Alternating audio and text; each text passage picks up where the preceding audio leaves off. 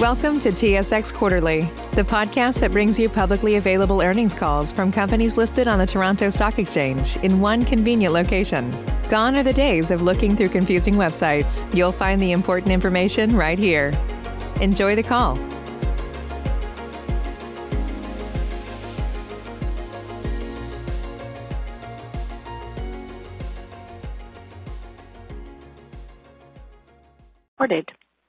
Good morning and welcome to the Manulife Financial First Quarter 2021 Financial Results Conference Call. Your host for today will be Ms. Adrienne O'Neill. Please go ahead, Ms. O'Neill. Thank you and good morning. Welcome to Manulife's earnings conference call to discuss our first quarter 2021 results. We are conducting this call virtually. The earnings release, financial statements and related MD&A, embedded value report, statistical information package, and webcast slides for today's call are available on the Investor Relations section of our website at manulife.com. Turning to slide 2, I want to remind you that we're hosting an Investor Day on June 29th, where we will share an update on the company's strategy with an emphasis on accelerating growth in our Asia and Global WAM businesses, as well as executing on our digital strategy. To ensure a smooth viewing experience, please register in advance by clicking the link on slide 2 or through the Investor Relations section of our website. Turning to slide 5, we will begin today's presentation with an overview of our first quarter highlights and an update on our strategic priorities by Roy Gori, our President and Chief Executive Officer. Following Roy's remarks, Phil Witherington, our Chief Financial Officer, will discuss the company's financial and operating results, and then Steve Finch, our Chief Actuary, will discuss embedded value. After the prepared remarks, which were recorded in advance to ensure optimal sound quality, we will move to the live question and answer portion of the call. We ask each participant to adhere to a limit of 2 questions. If you have additional questions, please re-queue and we'll do our best to respond to all questions. Before we start, please refer to slide 3 for a caution on forward-looking statements and slide 31 for a note on the use of non-GAAP financial measures in this presentation. Note that certain material factors or assumptions are applied in making forward-looking statements, and actual results may differ materially from what is stated. With that, I'd like to turn the call over to Roy Gori, our President and Chief Executive Officer. Roy. Thanks, Adrienne. Good morning, everyone, and thank you for joining us today. Turning to slide 7. Yesterday, we announced our financial results for the first quarter of 2021. We're off to a strong start with double-digit growth across a number of our key operating metrics compared with the prior year quarter. We delivered record core earnings of $1.6 billion, a 67% increase from the prior year, with double-digit growth across all our operating segments. We reported net income of $783 million, reflecting the immediate impacts of a steepening yield curve and higher risk-free rates. It's worth noting that a higher interest rate environment is beneficial to Manulife's business in the long term. New business value increased 32%, with double-digit growth in Asia and the US. In our Global WAM business, our core EBITDA margin increased 340 basis points as we continued to build scale and benefited from growth in higher margin markets. And our core ROE increased by 5.5 percentage points to 13.7%. Finally, we reported embedded value of $61.1 billion, or $31.49 per share, as of December 31, 2020. It's worth noting that embedded value only reflects a portion of the value of our businesses, as it attributes no value to future new business and only tangible book value to our growing Global WAM businesses, as well as our P&C reinsurance operations and Manulife Bank. Turning to slide 8 and the progress that we've made executing on our 5 priorities. Our commitment to optimize Manulife's legacy portfolio remains, and we continue to seek opportunities to reduce risk and unlock value. In the first quarter, we freed up $65 million of capital through the ongoing success of our variable annuity buyout program in the US. Expense efficiency is deeply embedded in our culture, and I'm pleased to see that reflected in our first quarter expense efficiency ratio of 48.5%. While there's still work to do in order to consistently achieve a ratio of less than 50%, we're on the right track. Our third priority is to accelerate growth in our highest potential businesses, and we aspire to have these businesses generate 2/3 of the total company core earnings by 2022. Growth in our highest potential businesses has outpaced other areas for the last few years, and we're on track to achieve our target by next year. Our highest potential businesses accounted for 60% of total company core earnings in the first quarter of 2021, with Asia and Global WAM delivering exceptional results. In fact, the combined contribution from our Asia and Global WAM businesses to Manulife's core earnings was 54% in the first quarter of 2021. Sustainability is a priority for Manulife, and our Global WAM business expanded its ESG offerings with the launch of our Sustainable Asia Bond Fund in Europe and our Global Climate Pooled Fund in Canada, our first climate change-themed fund developed in alignment with the principles of the Paris Agreement on climate change. Our fourth priority is about our customers and how we're using technology to attract, engage, and retain customers by delivering an outstanding experience. We've continued to make progress on our digital journey across all our operating segments to better engage with our customers.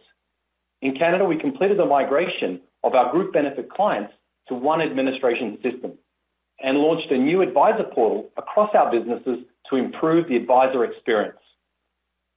In the US, we piloted a new portal for distributors to submit forms and client information for our international products and streamlined our US life insurance customer onboarding process, reducing the account opening time by as much as 80%. Through our Vitality offering, we announced programs to reward customers in North America who received the COVID-19 vaccine. In Vietnam, we launched a digital sales platform that enables customers to purchase health insurance online. And in Global WAM, we launched a money market fund with OVO, Indonesia's leading digital payments platform, and its strategic partner, Bareksa, Indonesia's first online mutual fund marketplace. The result combines digital money and online investment to reach a younger generation of investor in a growing and important market for us. Our final priority is around building a high-performing team and culture.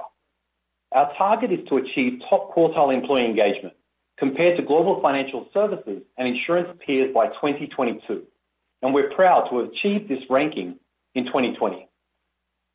We continue to invest in our team, and in April, we launched the Pursuit Learning Hub with LinkedIn Learning. This hub is a world-class online resource with courses taught by internationally respected subject matter experts. This unified learning and development platform provides our team with the opportunity to learn new skills, capabilities, and ways of working, which will enable us to further accelerate our digital, customer-obsessed culture. To conclude, we have the right strategy and continue to demonstrate great progress against it. We delivered strong results to start the year, despite ongoing headwinds, and remain committed to our medium-term financial targets, including our dividend payout ratio. I'm optimistic for the future and confident that Manulife is well positioned to outperform as the global economy transitions to recovery. Thank you. And I'll hand over to Phil Witherington, who will review the highlights of our financial results. Phil. Thank you, Roy, and good morning, everyone. Turning to slide 10 and our financial performance for the first quarter of 2021.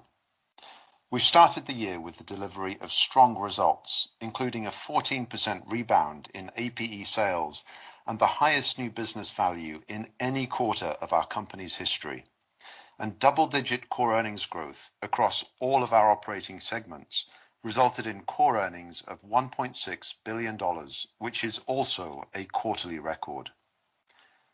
I will highlight the key drivers of our first quarter performance with reference to the next few slides. Turning to slide 11, we generated core earnings of $1.6 billion in the first quarter of 2021, up 67% from the prior year on a constant exchange rate basis. This was driven by the favorable impact of markets on seed money investments, higher new business gains in Asia and the US, the recognition of core investment gains in the quarter, favorable net policyholder experience, fee income from higher average AUMA in our global WAM business, and in-force business growth across all operating segments. Net income attributed to shareholders was $783 million in the first quarter, reflecting strong core earnings and investment-related experience gains, partially offset by a net charge from the direct impact of markets, as well as a restructuring charge. Of note, we delivered investment-related experience gains of $177 million in the quarter, reflecting higher than expected returns on older, primarily driven by fair value gains on private equity investments, the favorable impact of fixed income reinvestment activities, and favorable credit experience, partially offset by lower than expected returns on real estate. This allowed us to report $100 million of investment-related experience gains in core earnings and $77 million outside of core earnings. The direct impact of markets in the quarter was a net charge of $835 million, reflecting the impact of non-parallel yield curve movements, primarily driven by the steepening of the yield curve in the US and Canada, as well as higher risk-free rates and narrowing corporate spreads.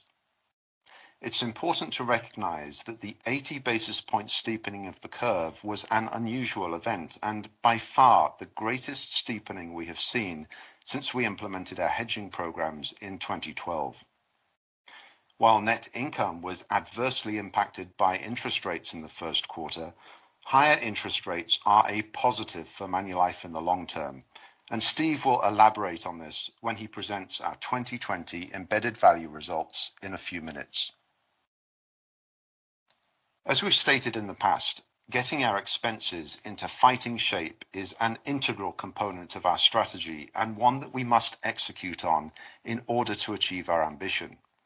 This includes delivering on our target of consistently achieving an expense efficiency ratio of less than 50% by 2022. To that end, we monitor and evaluate our expense base continuously and take action where we see opportunities to operate more efficiently. The restructuring charge of $150 million pre-tax or $115 million post-tax relates to actions that are expected to result in recurring annual expense savings of $250 million pre-tax by 2023. $100 million of these savings are expected to emerge in 2021, growing to $200 million in 2022. These actions pertain to a wide variety of Manulife's businesses and functions, including the US and Japan. Slide 12 shows our source of earnings analysis. Expected profit on in-force increased by 11% on a constant exchange rate basis, driven by in-force business growth in Canada, the US, Japan, Hong Kong, and Vietnam. The year-over-year increase reflects business growth in Asia, as well as Canadian group insurance, and a modest benefit from the impact of the annual actuarial review. We continue to view 6% as a reasonable annual growth rate for our expected profit on in-force, with high single-digit growth in Asia being balanced out by low to mid-single-digit growth in North America. New business almost doubled compared with the prior year quarter, reflecting higher sales and favorable product mix in mainland China, Vietnam, Hong Kong, the US, and Singapore. Net policyholder experience in the first quarter was favorable, reflecting the impact of higher claims terminations in US long-term care, partially offset by mortality losses in US life and Canada individual insurance. Core earnings on surplus increased compared with the prior year quarter, largely due to favorable returns on seed money investments, partially offset by lower investment income due to lower fixed income yields. Turning to slide 13. We delivered core earnings growth of 29% in our global WAM business, reflecting higher fees from higher average AUMA as a result of strong market performance and net inflows. Core earnings in Asia increased by 21%, driven by higher new business volumes, favorable product mix in Hong Kong and Asia Other, and in-force business growth across Asia, partially offset by less favorable policyholder experience and lower investment income on allocated capital. Core earnings in Canada increased by 11%, primarily reflecting improved policyholder experience, including the non-recurrence of the first quarter 2020 COVID-19 related travel insurance claims provision and higher in-force business earnings, partially offset by lower investment income on allocated capital and unfavorable policyholder experience in retail insurance. Core earnings in the US increased by 28%, primarily driven by the impact of COVID-19 on policyholder experience. Higher in-force earnings, increased new business gains from higher sales volumes and improved product mix, and gains from the GMWB annuities offer program were offset by lower investment income on allocated capital. Core losses in corporate and other decreased by $348 million, primarily driven by the favorable impact of markets on seed money investments and core investment gains, partially offset by lower investment income due to lower fixed income yields. Slide 14 shows our new business value generation and APE sales. Our insurance business delivered very strong new business value of $599 million in the first quarter of 2021, an increase of 32% versus the prior year quarter, driven by double-digit growth in Asia and the US. In Asia, new business value increased 39% from the prior year quarter, driven by higher sales volumes and product management actions in Hong Kong, and higher sales volumes and favorable product mix in Asia Other, partially offset by lower sales volumes and unfavorable product mix in Japan due to a shift to lower margin COLI products. In Canada, NBV was consistent with the prior year quarter as a more favorable product mix offset the impact of lower APE sales in individual insurance. In the US, NBV increased 30% from the prior year quarter, resulting in the strongest first quarter result in over a decade, driven by higher sales volumes and a more favorable product mix. In the first quarter of 2021, we delivered APE sales of $1.8 billion, a 14% increase from the prior year quarter.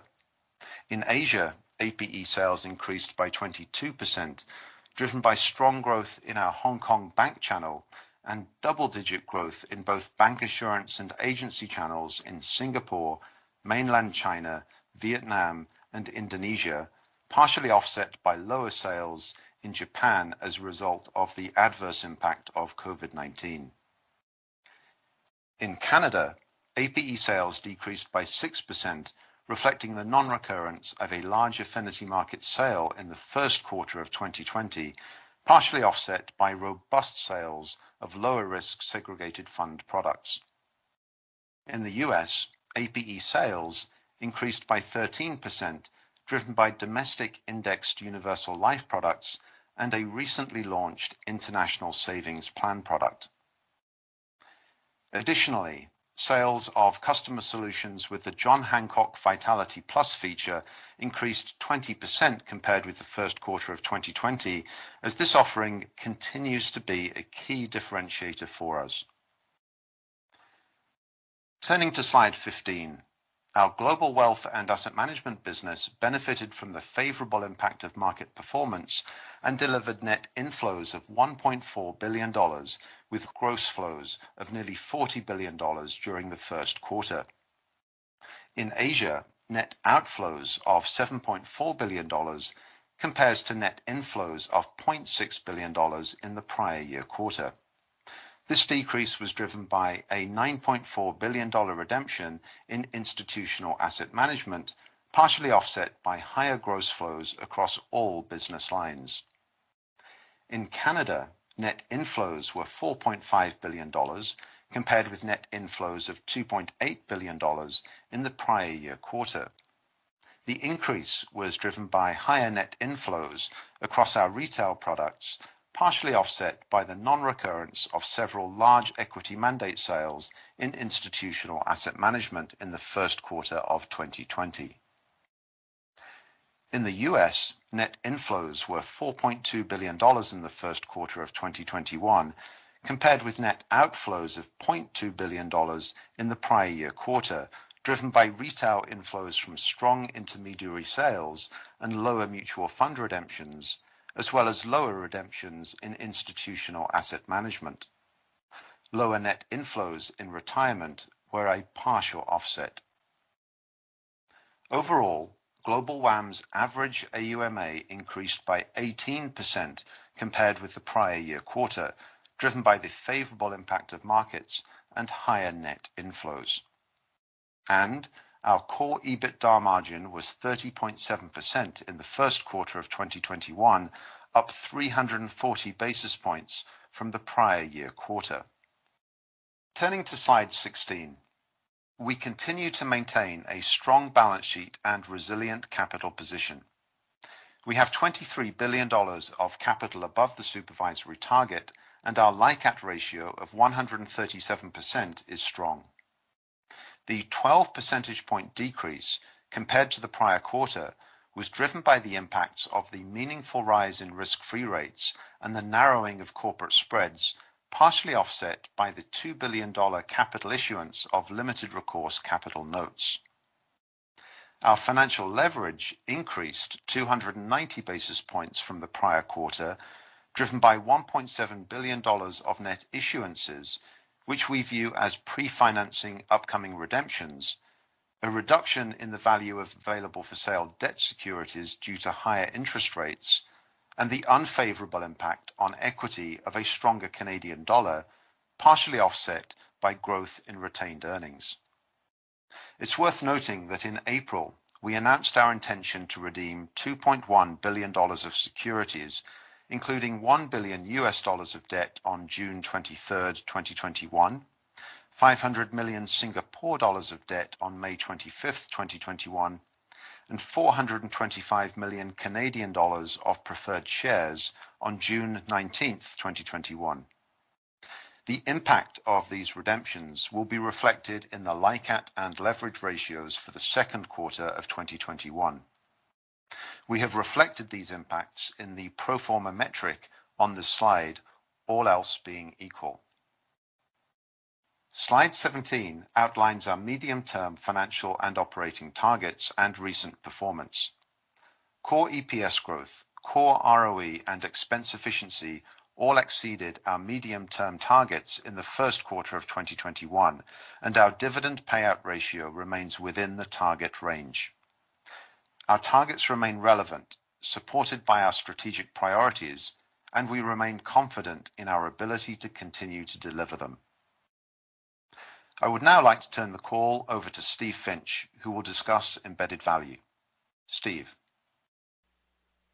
Thanks, Phil, and good morning, everyone.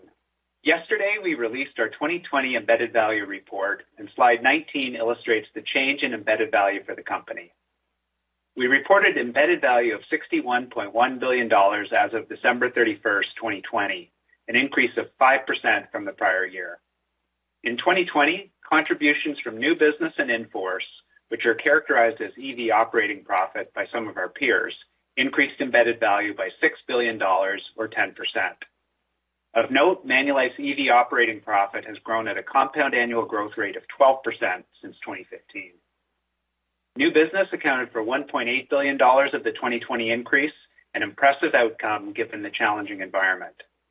The $1.9 billion reduction in embedded value in other was driven by the overall negative impact of movements in interest rates and by market impacts on equities and ALTA.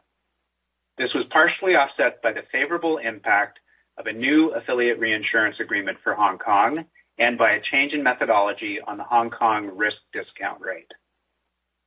Organic growth in embedded value was partially offset by the normal course payment of common shareholder dividends as well as currency impacts.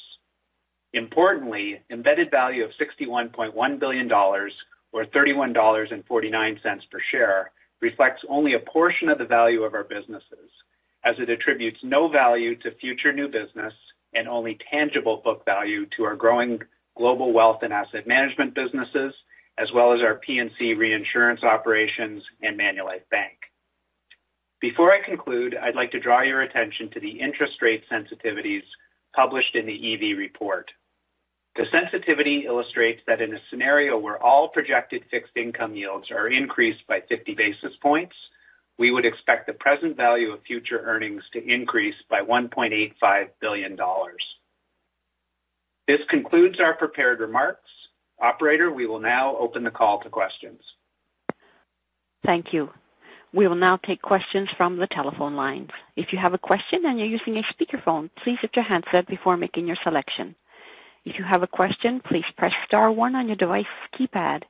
If at any time you wish to cancel your question, please press star 2. Please press star 1 at this time if you have a question. There will be a brief pause while participants register. Thank you for your patience. And the first question is from Tom MacKinnon from BMO Capital Markets. Please go ahead. Here in America, work is in trouble. We've offshored our manufacturing, sent away good jobs, and lost so much ability to make things. American Giant is a company that's pushing back against this tide. They make high-quality clothing, sweatshirts, jeans, dresses, jackets, and so much more, right here in the USA. Visit American-Giant.com and get 20% off your first order when you use code STAPLE20 at checkout. That's 20% off your first order at American-Giant.com, promo code STAPLE20. Save big on brunch for mom, all in the Kroger app. Get 16-ounce packs of flavorful Angus 90% lean ground sirloin for $4.99 each with a digital coupon. Then buy 2, get 2 free on 12 packs of delicious Coca-Cola, Pepsi, or 7-Up, all with your card. Shop these deals at your local Kroger, less than 5 miles away. Or tap the screen now to download the Kroger app to save big today. Kroger, fresh for everyone. Prices and product availability subject to change. Restrictions apply. See site for details. Yeah, thanks very much. Maybe a question for Phil here, just looking at slide 16.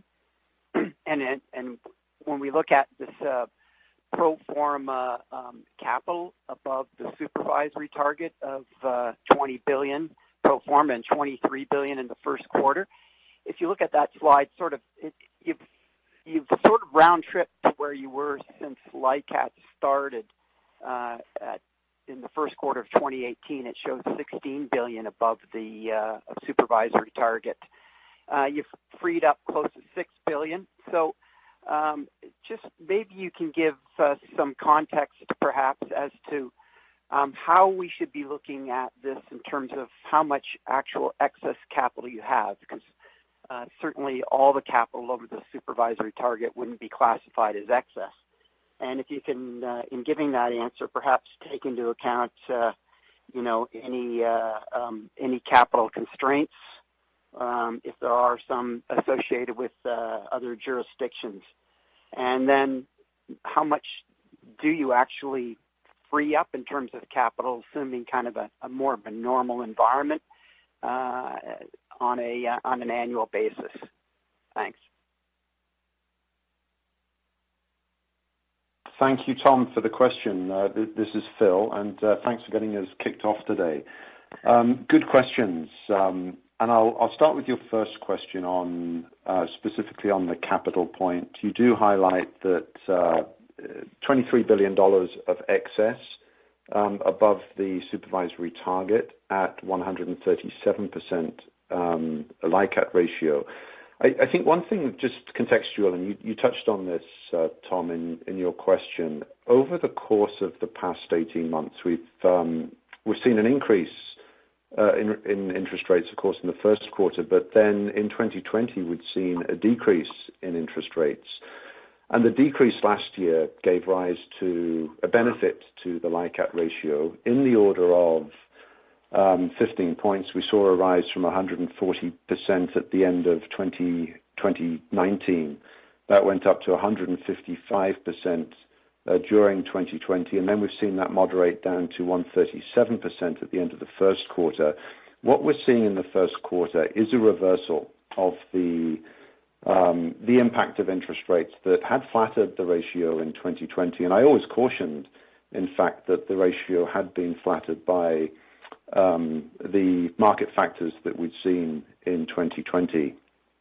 If we think about specifically your question on excess capital, I've consistently commented that there is no magic number above which we would say capital is excess. I think the capital position is always contextual, and we will always manage the balance sheet conservatively. But having said that, I think it is fair for me to elaborate a bit further than I have in the past and say that we do have, and we do manage to, an internal operating range.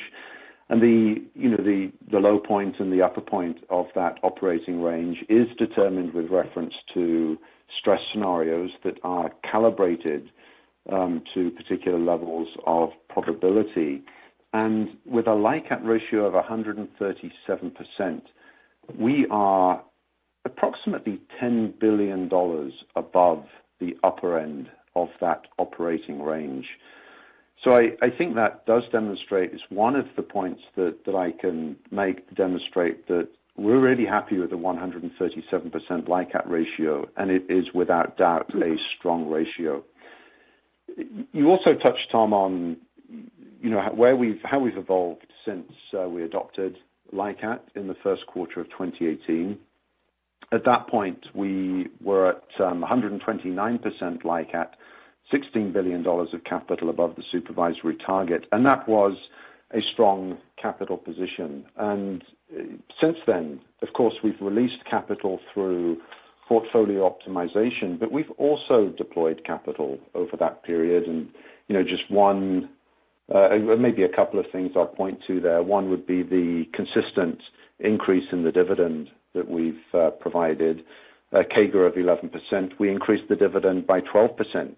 Last year, we got in there before the OSFI restrictions came into place, but we also, over the course of 2018, 2019, completed net share buybacks of $1.9 billion. So moving on to the second component of your question, Tom, and really looking at other elements of capital management, and in particular, how much capital would be freed up on a local basis given macro conditions. As I've commented on before, the capital ratios in particular in some of our Asia businesses are sensitive to market factors, interest rates, and equity markets. The conditions we've seen evolve over the course of the past 3 to 4 months, where interest rates at the long end have gone up, are certainly favorable to our capital positions in the Asia region. And that means that at this point we are in a very strong position from a local capital point of view, and that does provide potential tailwinds to remittances in the near term. We haven't pulled any of that capital back yet, but if we see these conditions being sustained, we do intend to pull some of that back later this year. Okay, thanks for that. And maybe just in terms, is there a rule of thumb in terms of LICAT capital points that might be generated, or should we more or less focus on a combination of LICAT points and capital from other jurisdictions, i.e. remittances? Is that the key thing to look at in terms of how we should be thinking about capital that gets freed up annually? Or is there a rule of thumb we can think about in terms of the LICAT point or LICAT points per year?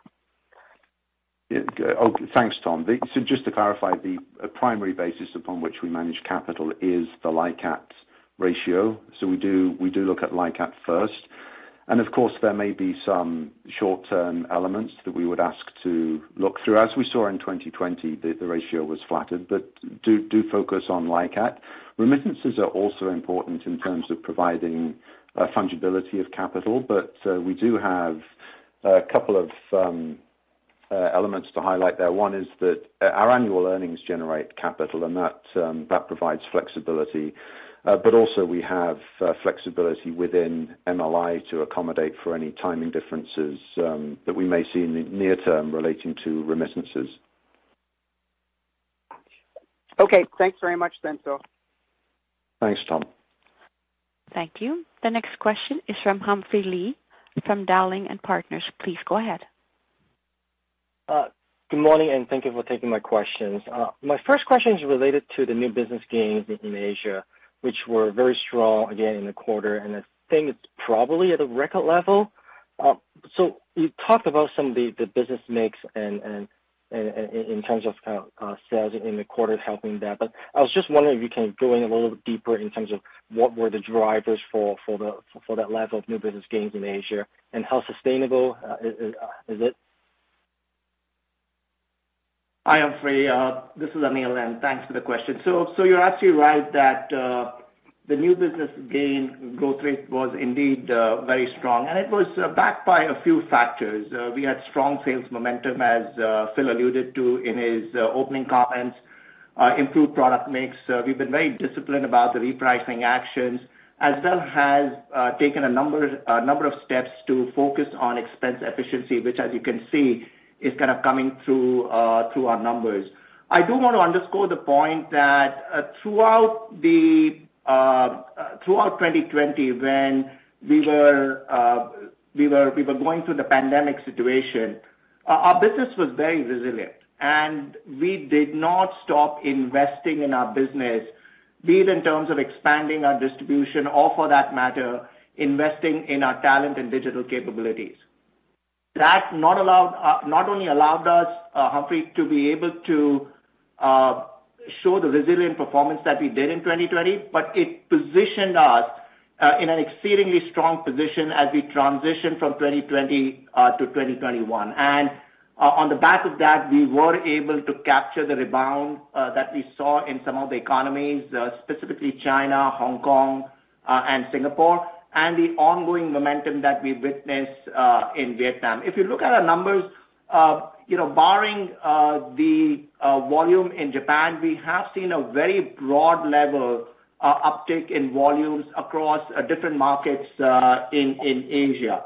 Our sales were up 22% year on year. Our product mix, and specifically our health and protection mix, was up. In fact, it contributed to 32% of the overall mix as compared to 28% in quarter one of 2020. And again, just kind of goes to highlight that the health and protection needs are absolute top of mind for our clients. In fact, we are seeing that in many of our conversations with our customers. I did mention about the discipline on repricing actions, as well as the expense discipline management has resulted on our expense efficiency now to come to slightly below the 45% mark. As we look forward, given the diversified nature of our franchise, if you look at the geographic mix, if you look at the product mix, or for that matter, the channel mix, we feel that we are in a very strong position to be able to capture the growth in Asia. I do want to emphasize at this point that you will have to account for some of the seasonality factor that's associated with quarter one, specifically the door opening impact in China. But if you were to kind of, if you were to normalize for that, we believe that given the diversified nature of our geography, product, and channels, we are very, very well positioned. I do want to make one more point, and then I'm going to hand it over to Steve to see whether he has any further comments to add. But just as an indicator, if you look at our past performance over the last 3 quarters, that should give you a good indication as to what we can deliver given the environment. And as I said earlier, if you were to kind of just normalize for the seasonality factor of quarter one, that should be a fair indication to you in terms of a new business gain and its trajectory going forward. Steve, I'm not sure whether you wanted to add anything to that. Thanks, Anil. Just one comment to reinforce. When I look at the results, it is the strong underlying fundamentals, and you touched on the strong sales growth, expense discipline, success of our product repricings, and business mix. To me, those are strong underlying fundamentals that point to sustainability with the caveats that you highlighted. Humphrey, Roy here. I might just chime in and provide one more data point and reference for you. Asia Other, which represents countries and contributions from Vietnam, China, Singapore, Indonesia, Philippines, Cambodia, has been a huge focus for us as we look to diversify our business mix in Asia. And in Q1 of 21, those markets, Asia Other more broadly, contributed 50% of our new business value, up from 29% in 2016. So Anil's focus on really providing a much more diverse contribution from a geographic perspective as well as from a product perspective is really starting to gain traction, and we're seeing the benefits of that in Q1, and we expect to see that continue throughout 2021 and beyond. So just to, I guess, clarify, based on the comments that you have made, it sounds like maybe what we've seen in the past couple of quarters may be the floor, but then kind of the what we saw in the first quarter maybe kind of the upper end based on your existing footprint. But to Roy's point about Asia Other continued growth, maybe that band may trend higher over time, but at least maybe in the near term, kind of having the past couple of quarters at the lower end and the current quarter is the upper end. Is that the right way to think about it? Yeah, Humphrey, that's a slightly difficult way for me to kind of frame that. But the point being that, as I said, the last couple of quarters would be a good indication. I think the important point for you to note is that we continue to invest in our driver momentum, right? So if you look at our active agent count, or for that matter, the momentum on our bancassurance partnership, those are critical for us to be able to drive the growth agenda that we have in Asia. And again, we've kind of mentioned this in the past as well. The secular trends in Asia continue to be very strong. The underpenetration and specifically in the Asia Other market, we continue to see that we have a fair amount of runway to be able to kind of grow our new business momentum in the future quarters, Humphrey. Got it. And then just a quick second follow-up.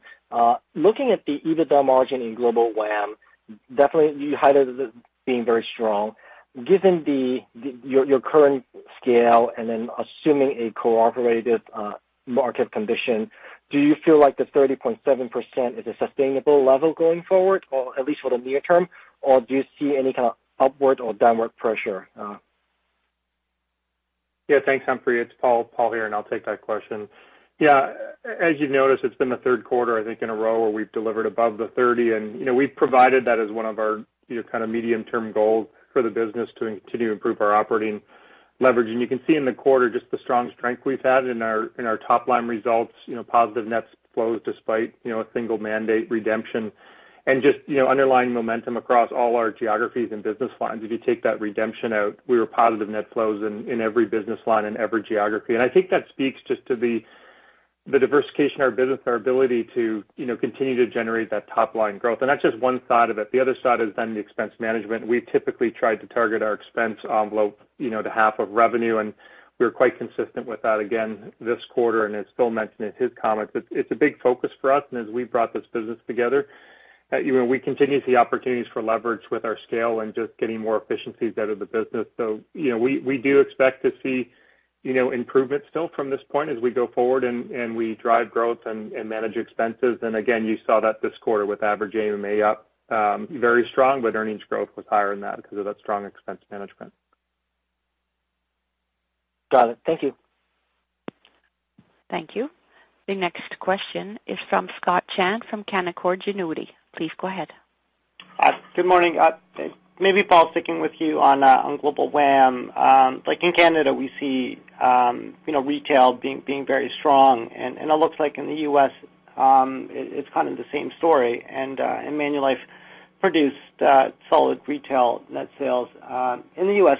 Can you maybe describe the U.S. market where you're, from an industry perspective, and how is Manulife, perhaps in terms of asset classes benefiting, from that trend? Yeah, thanks, Scott. Yeah, so maybe I'll just give a little bit of color on the flow perspective, and then do a deeper dive on the U.S. Yeah, we talked earlier just on the strong growth flows we've seen, the $39.7 billion. That was a record quarter for us in terms of top line growth. So we are really seeing the momentum, and even on the net flows, that was really driven by retail at $6.5 billion and in our retirement business. And what's driving a lot of that is just the strong underlying investment performance. If we look at percentage of our assets, above peers or benchmark, 67% is above the median on a 1 year, 72 on a 3 year, and 79 on a 5 year basis. So it's backed up by strong performance of the offerings that we have in the market. And looking to U.S. in particular, because we have talked about that in previous quarters, U.S. retail had its best sales quarter ever. It was our third straight quarter of positive net flows in our U.S. retail business, and we improved our market share position. So we have been slowly building momentum in that business, and a lot of that has to do just with the broad offering that we have, the quality of the capabilities that we bring to the market, and we try and make sure we have capabilities for all types of market cycles. And we've really benefited from that as our performance have improved. And it's also, an opportunity for us to make those offerings available within our retirement platforms and other record-keeping platforms. So we do get some leverage across our franchise as well for that business. Thanks. And second question, maybe for Scott, you kind of talked about lower than assumed returns on real estate. I'm assuming that's office and retail, and maybe you can confirm that. And when you talk about that lower assumed returns, is that referring to your long-term assumption? Yeah, thanks, Scott, for the question. I have said in prior quarters I am worried in the near term about achieving our assumed returns on real estate in office in particular. I would be concerned with retail as well, but we have virtually no retail, so that's not an issue.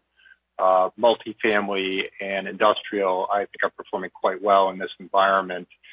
So the big concern, of course, has been when will people come back to the office? How much space will they take up? So what is the demand? What are the lease rates going to be?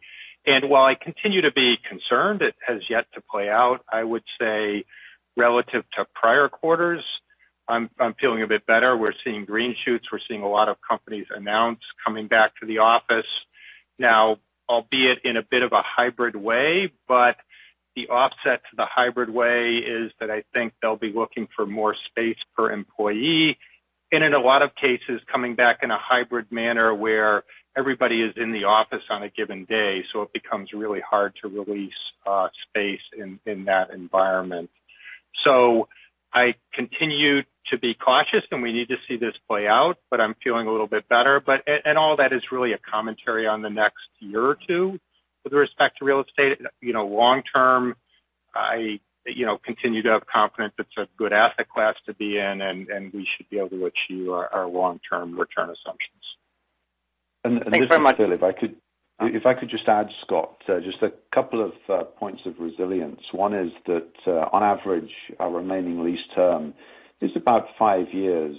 And also a meaningful component of our real estate portfolio is owner-occupied, which also provides that point of resilience and allows us to have some confidence as well that this is something that is more stable than maybe the case for portfolios that don't have an owner-occupied element.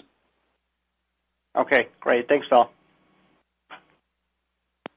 Thank you. The next question is from Gabriel Dechaine from National Bank Financial. Please go ahead. Good morning. Just a couple quick questions here. One, I know the interest rate sensitivity was negative this quarter. I don't want to go into that necessarily, but I was caught off guard by equity market sensitivity. It was a tiny, insignificant gain. I'm wondering why that wasn't a bigger number given your stated sensitivities. And two, book value per share. I know there's a big AOCI component there, and I tried to factor some of the impact of FX and rates into a decline this quarter, but still it was a sequential drop of 6%, and which was more than I forecasted. And I'm wondering if there's any particular characteristics of your AFS portfolio that yielded that decline, such a good decline. Thanks. Sure. Thanks, Gabriel. It's Scott. Maybe I'll start with your first question on the impact of equity markets in our financials. So the bridging item relative to the sensitivities is the result in our variable annuity hedging program, where we saw a charge of a little over $100 million. And that was really driven by two major factors. The first one and the biggest one is, we tend to think of variable annuity as hedging equity market, but our liability is really pushed around by interest rates as well. So we do have a significant part of that program is hedging interest rates. And as Phil had mentioned earlier on the call, we saw a really significant move in interest rates this quarter, a bigger upward rise than we've seen since we've been hedging. And so we did see some rebalancing costs in the interest rate hedging that we did during the quarter. So interest rates were volatile and upward moving. A second component is on the equity side, where markets were much more stable there and were positive, but we saw implied volatilities on our options, and we do use options fairly extensively to hedge the equity part of the book. The implied vols came down, which reduced the value of those equity options. So in stable times, we tend to see that, although we had very little in the way of rebalancing costs on the equity side. So those two components really drove the charge of over $100 million. I would point out, however, that the liability moved significantly. So even with that charge, the program was 96% effective in offsetting the change in the liability. Okay. Thank you for that color. Yep. So thanks, Scott. And Gabriel, thanks for the question. Maybe I pick up on the book value per share point. And I think that's really a story that's told in the statement of changes in equity, which is it's actually on page 10 of our SIP, and the book value per share metrics are provided on page 7 of the SIP. Really what's going on is that the fair value movements on the available for sale bond portfolio, as well as a small available for sale equity portfolio, that's having an impact on the overall book value of the company. That flows directly through equity rather than P&L, as well as a more modest impact from currency translation, the impact of translating non-Canadian dollar subsidiaries to Canadian dollars. So just to put some numbers around those, in the first quarter, the AFS portfolio moved down in terms of valuation by $2.6 billion. The impact of CTA was a negative impact of $0.8 billion. But that, of course, those impacts are offset by the retained earnings that was generated in the period, as well as the $2 billion inflow from the capital issuance from the first quarter. If we look at the sequential movement in book value per share, excluding AOCI, it's actually very stable period on period. So $21.84 in the first quarter compared to $21.74 in the fourth quarter of last year.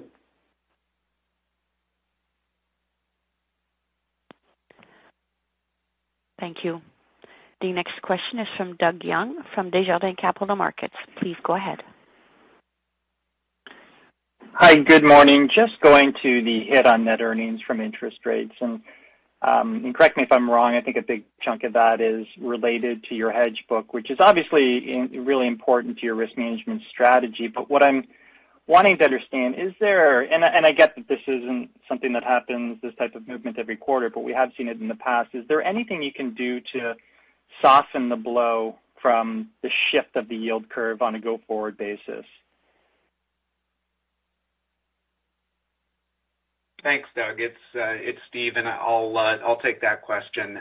I think important context worth reiterating is the fact that higher interest rates are good for the company over the long term in terms of the product portfolio that we can offer to our customers, higher earnings as we've highlighted in the sensitivities disclosed in the embedded value report. So overall, it's positive. In terms of the impacts in the quarter, yes, the charge was driven, roughly half of it was from the non-parallel yield moves, primarily the steepening of the yield curves, which Phil pointed out were an unusual move, over 80 basis points of steepening between the 1 and the 10-year. And part of the cause of that is accounting differences between how we value the liabilities under the IFRS standards and the valuation of the assets, which come through on a mark-to-market basis. And some of those accounting differences create this charge when rates steepen. We do see the offsetting impact if rates were to flatten. So either if short-term rates were to increase or if long-term rates were to come down, we would see the offsetting impact. And those accounting differences do make it difficult to match those hedges for a steepening. You can see that we've largely immunized the company against parallel changes in yield curve. The impacts there are quite nominal given the overall size of the book, but that's really the drivers of what's going on in the quarter. And Doug, if I can just chime in and add another data point, Steve mentioned the fact that interest rates increasing is obviously a tailwind for our business and something that we're obviously very positive and optimistic about. I'd just refer you to the embedded value report, where our sensitivities illustrate that a 50 basis points increase in rates translates into a $1.8 billion increase in the PV of future earnings. Now, that increase will drip in over time, but that really is, I think, it will give you at least a bit of an indicator of how interest rates actually ultimately benefit our business in the medium to longer term. Yeah, no, I fully get that.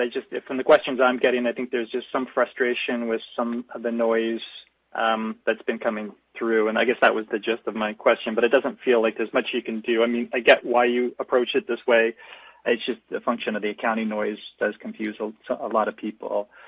And maybe second, and maybe this is for Phil, and I know you went into a little bit about on the LICAT in the first question, but can you itemize a little bit more of what drove the 12 basis point quarter-over-quarter decline in LICAT? Because it was bigger than that, because then you added in the LRCN. And so I'm just trying to get a sense of how much of that decline came from rates and a little bit more detail on that. Thank you. Thanks, Scott. Thanks, Doug. Yeah, I'll take that one. This is Phil. So 12-point movement in LICAT. If you were to apply the published sensitivities that we included in our Q4 results, the interest rate sensitivities, and then adjust for the LRCN issuance in the first quarter, you'd work out to a movement of 9 points. What actually happened was a movement of 12 points. And really the difference between that 9 and 12 points is, I think, best described as the frictional impact that arises from hedge rebalancing and the hedge rebalancing activity that has been carried out in the first quarter in response to the quite significant movements in the rate environment that we've seen. And that when we rebalance hedges, there's an efficiency element of that, but there's also an impact on the amount of required capital that needs to be held. So I would say that's the main driver of the residual 3 percentage points. Okay, thank you. Thank you. The next question is from Paul Holden from CIBC. Please go ahead. Thank you. Good morning.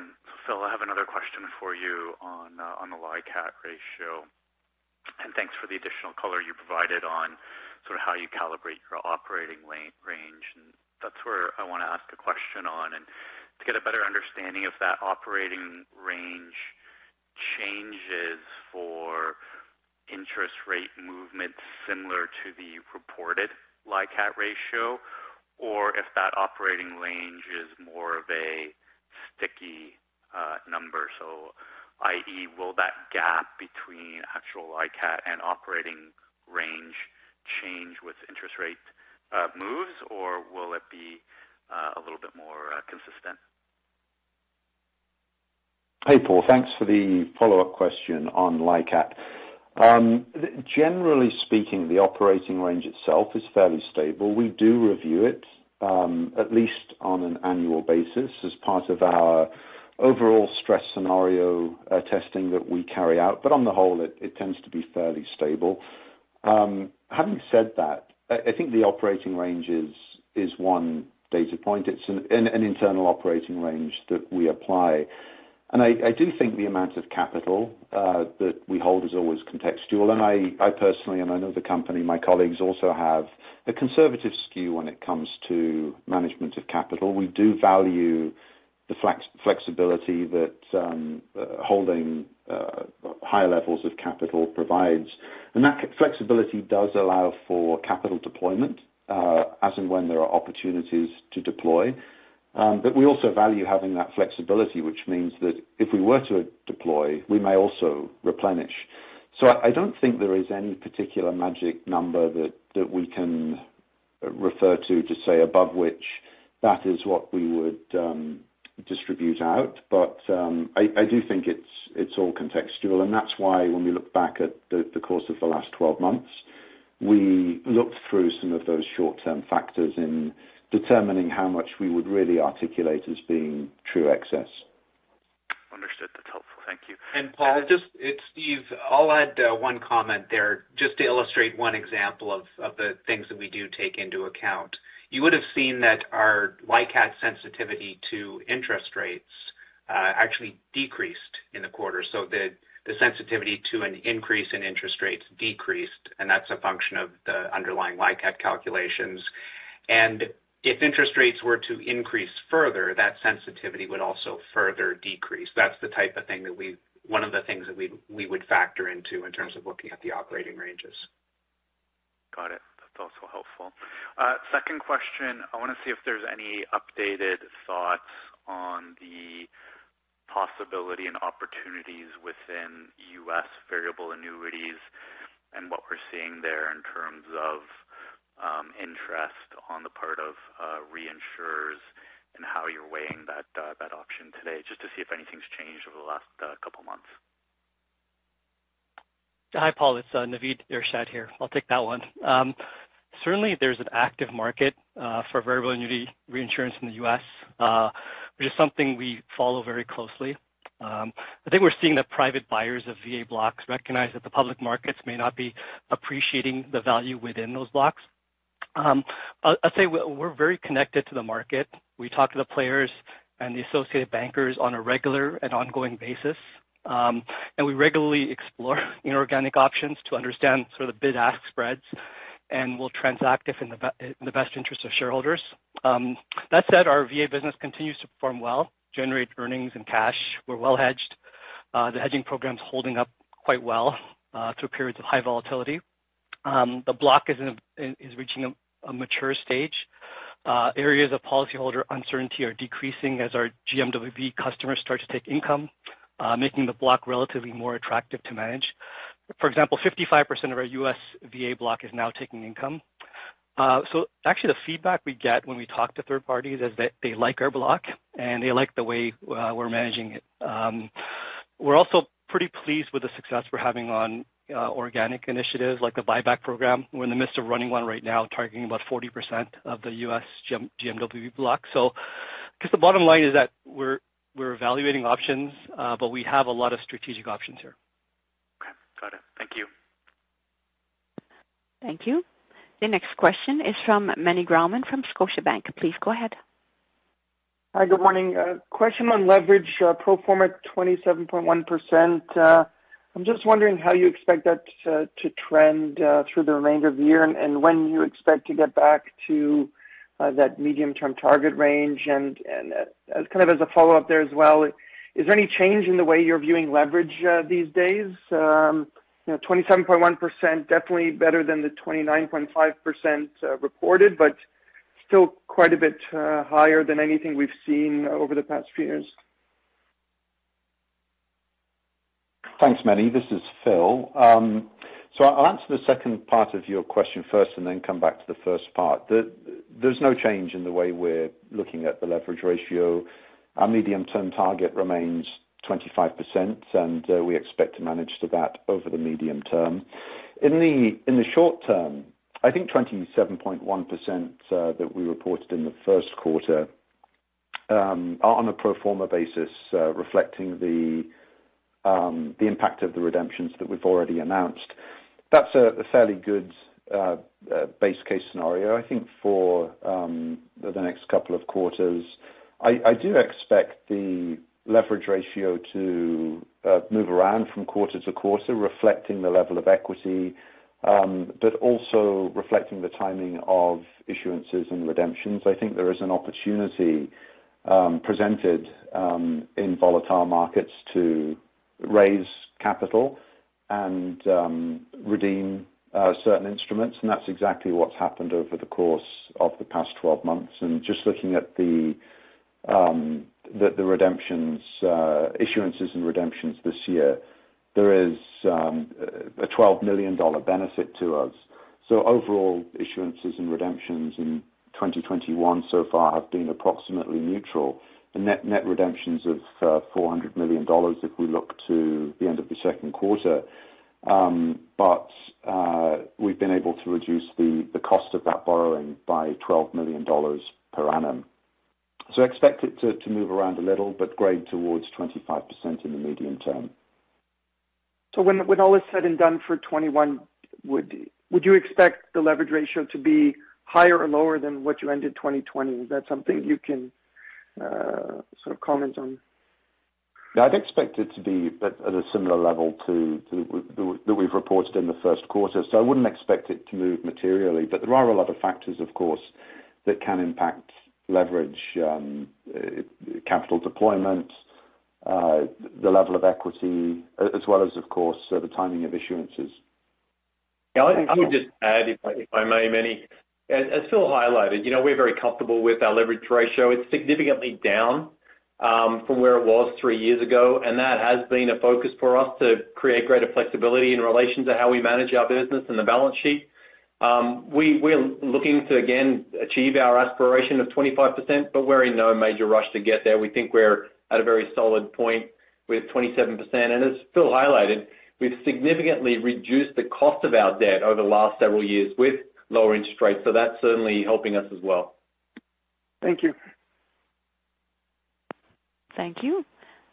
The next question is from Darko Mihelic from RBC Capital Markets. Please go ahead. Oh, hi. Good morning. First question for Phil. Just if I assume the savings from the restructuring charge are sort of half and half U.S. and Asia, would that be okay, or should I get a little more granular than that? Thanks, Darko, for the question. The restructuring charge savings actually do relate to our global operations. I think if we look at some of the early actions we've taken, the US and Japan certainly are a notable component of it, but account for about 50% of the overall charge and benefit. The rest would be evenly spread across the world. And just to put some color around why that's the case, strategically we're very focused on improving our customer experience, and that does mean that we're investing in digitization, we're investing in streamlining of processes and automation of processes, and that's not something we do in any one particular business unit. It's really reflecting the transformation of our global operations and technology functions.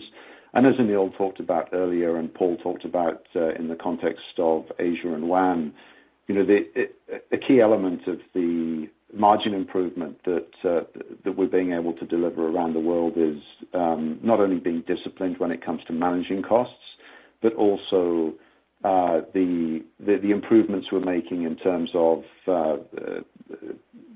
providing scalable growth in a cost-efficient manner. So overall, just in terms of those paybacks, $250 million by 2023. That's an ongoing benefit that will be in the run rate by 2023 for a $150 million investment in 2021, and you'll see $100 million of that emerge this year, and then another 100 next year.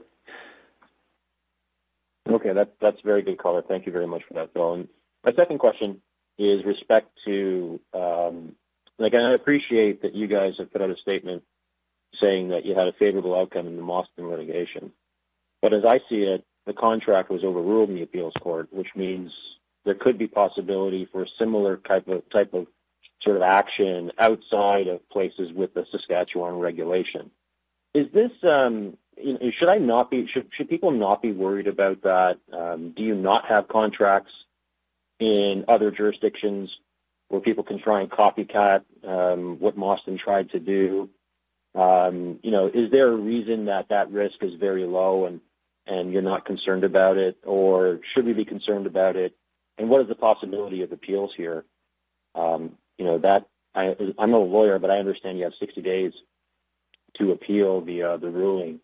So that does possibly open up, the probability that the regulation itself is overturned. So maybe just a statement or two on why we shouldn't be concerned about this kind of behavior outside of provinces with regulation that's similar to Saskatchewan. Yeah, Darko, Roy here. Thanks for the question. Look, a couple of comments that I'd make include, we've said quite consistently all along that we feel that we would ultimately, and felt that we would ultimately prevail in this matter, and that we thought that the case didn't make any sense at all. And we're therefore pleased that the Court of Appeal specifically ruled that the Government of Saskatchewan's regulation applies to all UL policies in Saskatchewan, including those in this litigation. And that, for us, really, again, continues to validate our position. And it effectively means that the scheme that was being proposed by the plaintiff is really not actionable. In terms of other provinces, we've seen them also implement similar legislation to that which was enacted, or similar legislation or regulation that was similar to that which was enacted in Saskatchewan. And those provinces include Ontario, PEI, Alberta, Nova Scotia, and New Brunswick. So again, we feel that there is a very consistent perspective in relation to what was being proposed, both from a regulatory perspective and from a legislative perspective. So we feel, again, very confident in our position here, and we don't think this is a matter that is a risk for our franchise at all. Okay, thanks for that. Thank you. The next question is from Mario Mendonca from TD Securities. Please go ahead. Good morning. I'll try to be really brief here. In prior years, when the companies reported charges of the nature that we saw this quarter with the steepening yield curve, I think I sort of remember the company saying that these charges reverse over time as the hedge instruments mature. Is that still the case here, or perhaps did I misunderstand you in the past?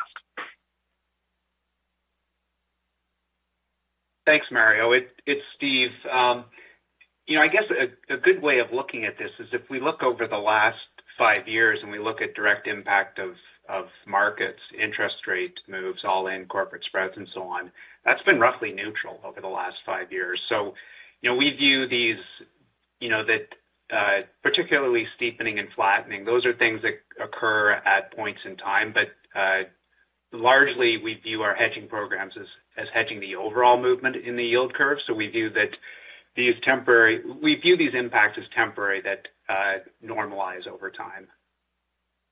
But if the yield curve were to stay this steep over the life of the hedge instrument, then the charge wouldn't reverse. Is that true? So, yeah, sorry. The impact of having higher interest rates is a positive. And again, we point back to the embedded value results. So we see that over time, we will see higher earnings if rates stay higher than they were at year end. Yeah, Steve, that's not what I was asking. What I asked was, if the yield curve remains this steep, does the significant charge we saw this quarter, does it remain there, or does it reverse as the hedge instruments mature?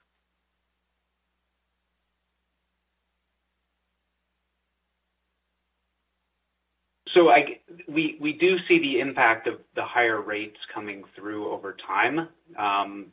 Perhaps we can follow up in turn. I want to make sure I answer your question appropriately in terms of reversing. I'm saying that we do see the benefit of higher rates coming through over time through our earnings.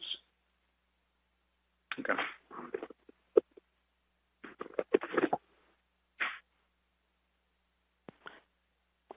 Thank you. The next question is from Nigel D'Souza from Veritas Investment Research. Please go ahead. Thank you. Good morning. My first question was on the dividend payout ratio. So when I look at the payout ratio this quarter, it's near the midpoint of your target range. And we're not in a normal economic environment just yet, but I'd say your core earnings are closer to a normalized run rate. So would it be fair to say that we should expect the dividend increase to move in line with core earnings, or do you think of the dividend differently? Yeah, thanks, Nigel. Let me start. I guess I'd reiterate one of the points that Phil made earlier, and that is that we did in fact increase our dividend in Q1 of 2020 before the new restrictions were put in place by OSFI, and in fact that was a 12% increase in our dividend. And as you highlight, our target dividend payout is 30 to 40% of core earnings. So we're pleased that we've been able to achieve that consistently over time. And again, our expectation would be that when the restrictions are lifted, that we get back into a regular cadence of increasing our dividend and to be able to deliver not only consistent increases in our dividend, but to make sure that we're in that payout range. But again, clearly the uncertainty of markets and the environment are a factor that we'll also consider when we're thinking about dividend increases and so on. Okay, that's helpful. And then on embedded value, I think the message there really is perhaps to look past the near-term capital headwinds and maybe look ahead to the long-term benefits from a higher rate environment. And I think what might be helpful is if you could maybe provide more color on the timing of the benefits of core earnings from higher interest rates. I know you mentioned medium term, but do you expect some of that benefit to start trickling through in 2022 core earnings, or is it further out than that? And then perhaps you could touch on, I can understand LICAT right now might be restrictive on inorganic options, but maybe you can touch on how you intend to pursue organic options to generate core earnings growth going ahead.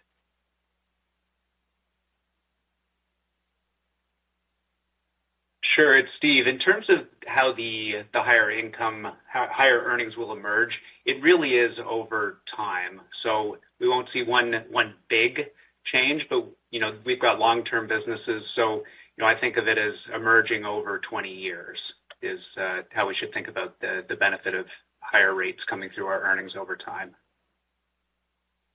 Yeah, and this is Phil, just to supplement, it's really coming through from the unwind of PFADs over time, and that will be over a period of 15, 20 years. And I suppose the link here to Mario's earlier question is that would assume a base scenario, things stay as they currently are, but in a scenario where the yield curve, some of that steepening of the yield curve reverses and we see interest rates at the shorter end increase, giving rise to a flattening.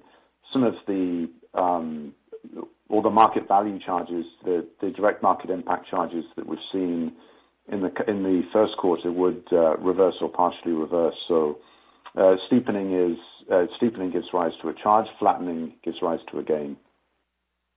Right. You also asked. Go ahead. Yeah. Sorry. Go ahead.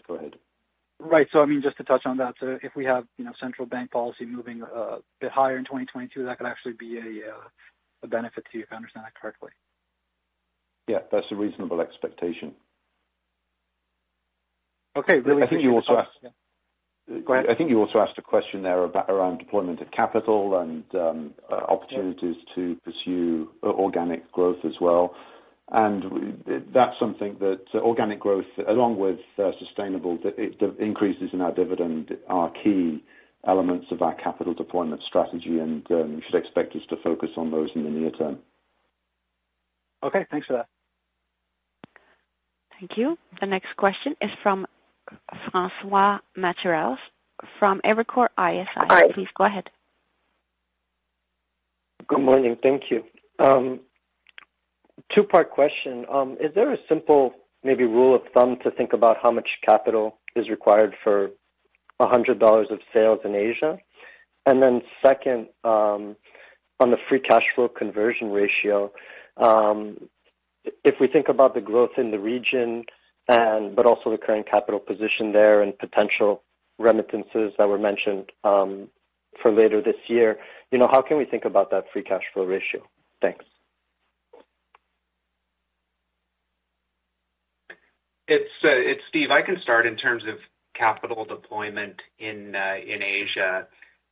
We don't look at a simple rule of thumb in terms of how much capital is required to support the business. We do make organic capital investments to write the new business, but we look at it holistically in terms of the capital, the free cash flow that our in-force business is generating. We also make sure that the capital investments that we're making in products, that we see a return through free cash flow generation in a reasonably short period of time to make sure that we're earning an appropriate return on that capital. And we are generating free cash flow in Asia when you consider both the all-in impacts of new business and our in-force. I would just add, if I may, another data point for you to look at is that if you look at the 5-year period from 2015 to 2019, Asia remitted $2 billion despite very significant growth over that period. So we feel actually very good about the cash generation that's coming out of all of our businesses, including Asia, which is obviously a growth business and where we're deploying a lot of organic capital.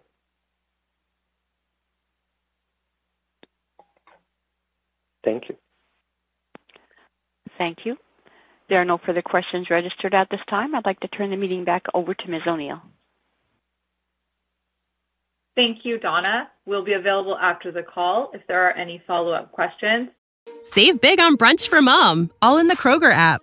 Get 16-ounce packs of flavorful Angus 90% lean ground sirloin for $4.99 each with a digital coupon. Then buy 2, get 2 free on 12 packs of delicious Coca-Cola, Pepsi, or 7-Up, all with your card.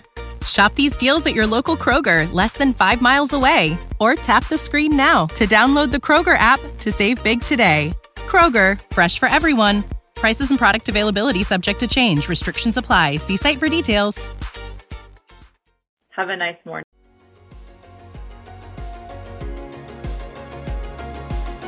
Thank you for listening to TSX Quarterly. If you enjoyed the cast, remember to leave a good rating. And remember, for any additional inquiries, please consult the company's investor relations section on their website. See you next time.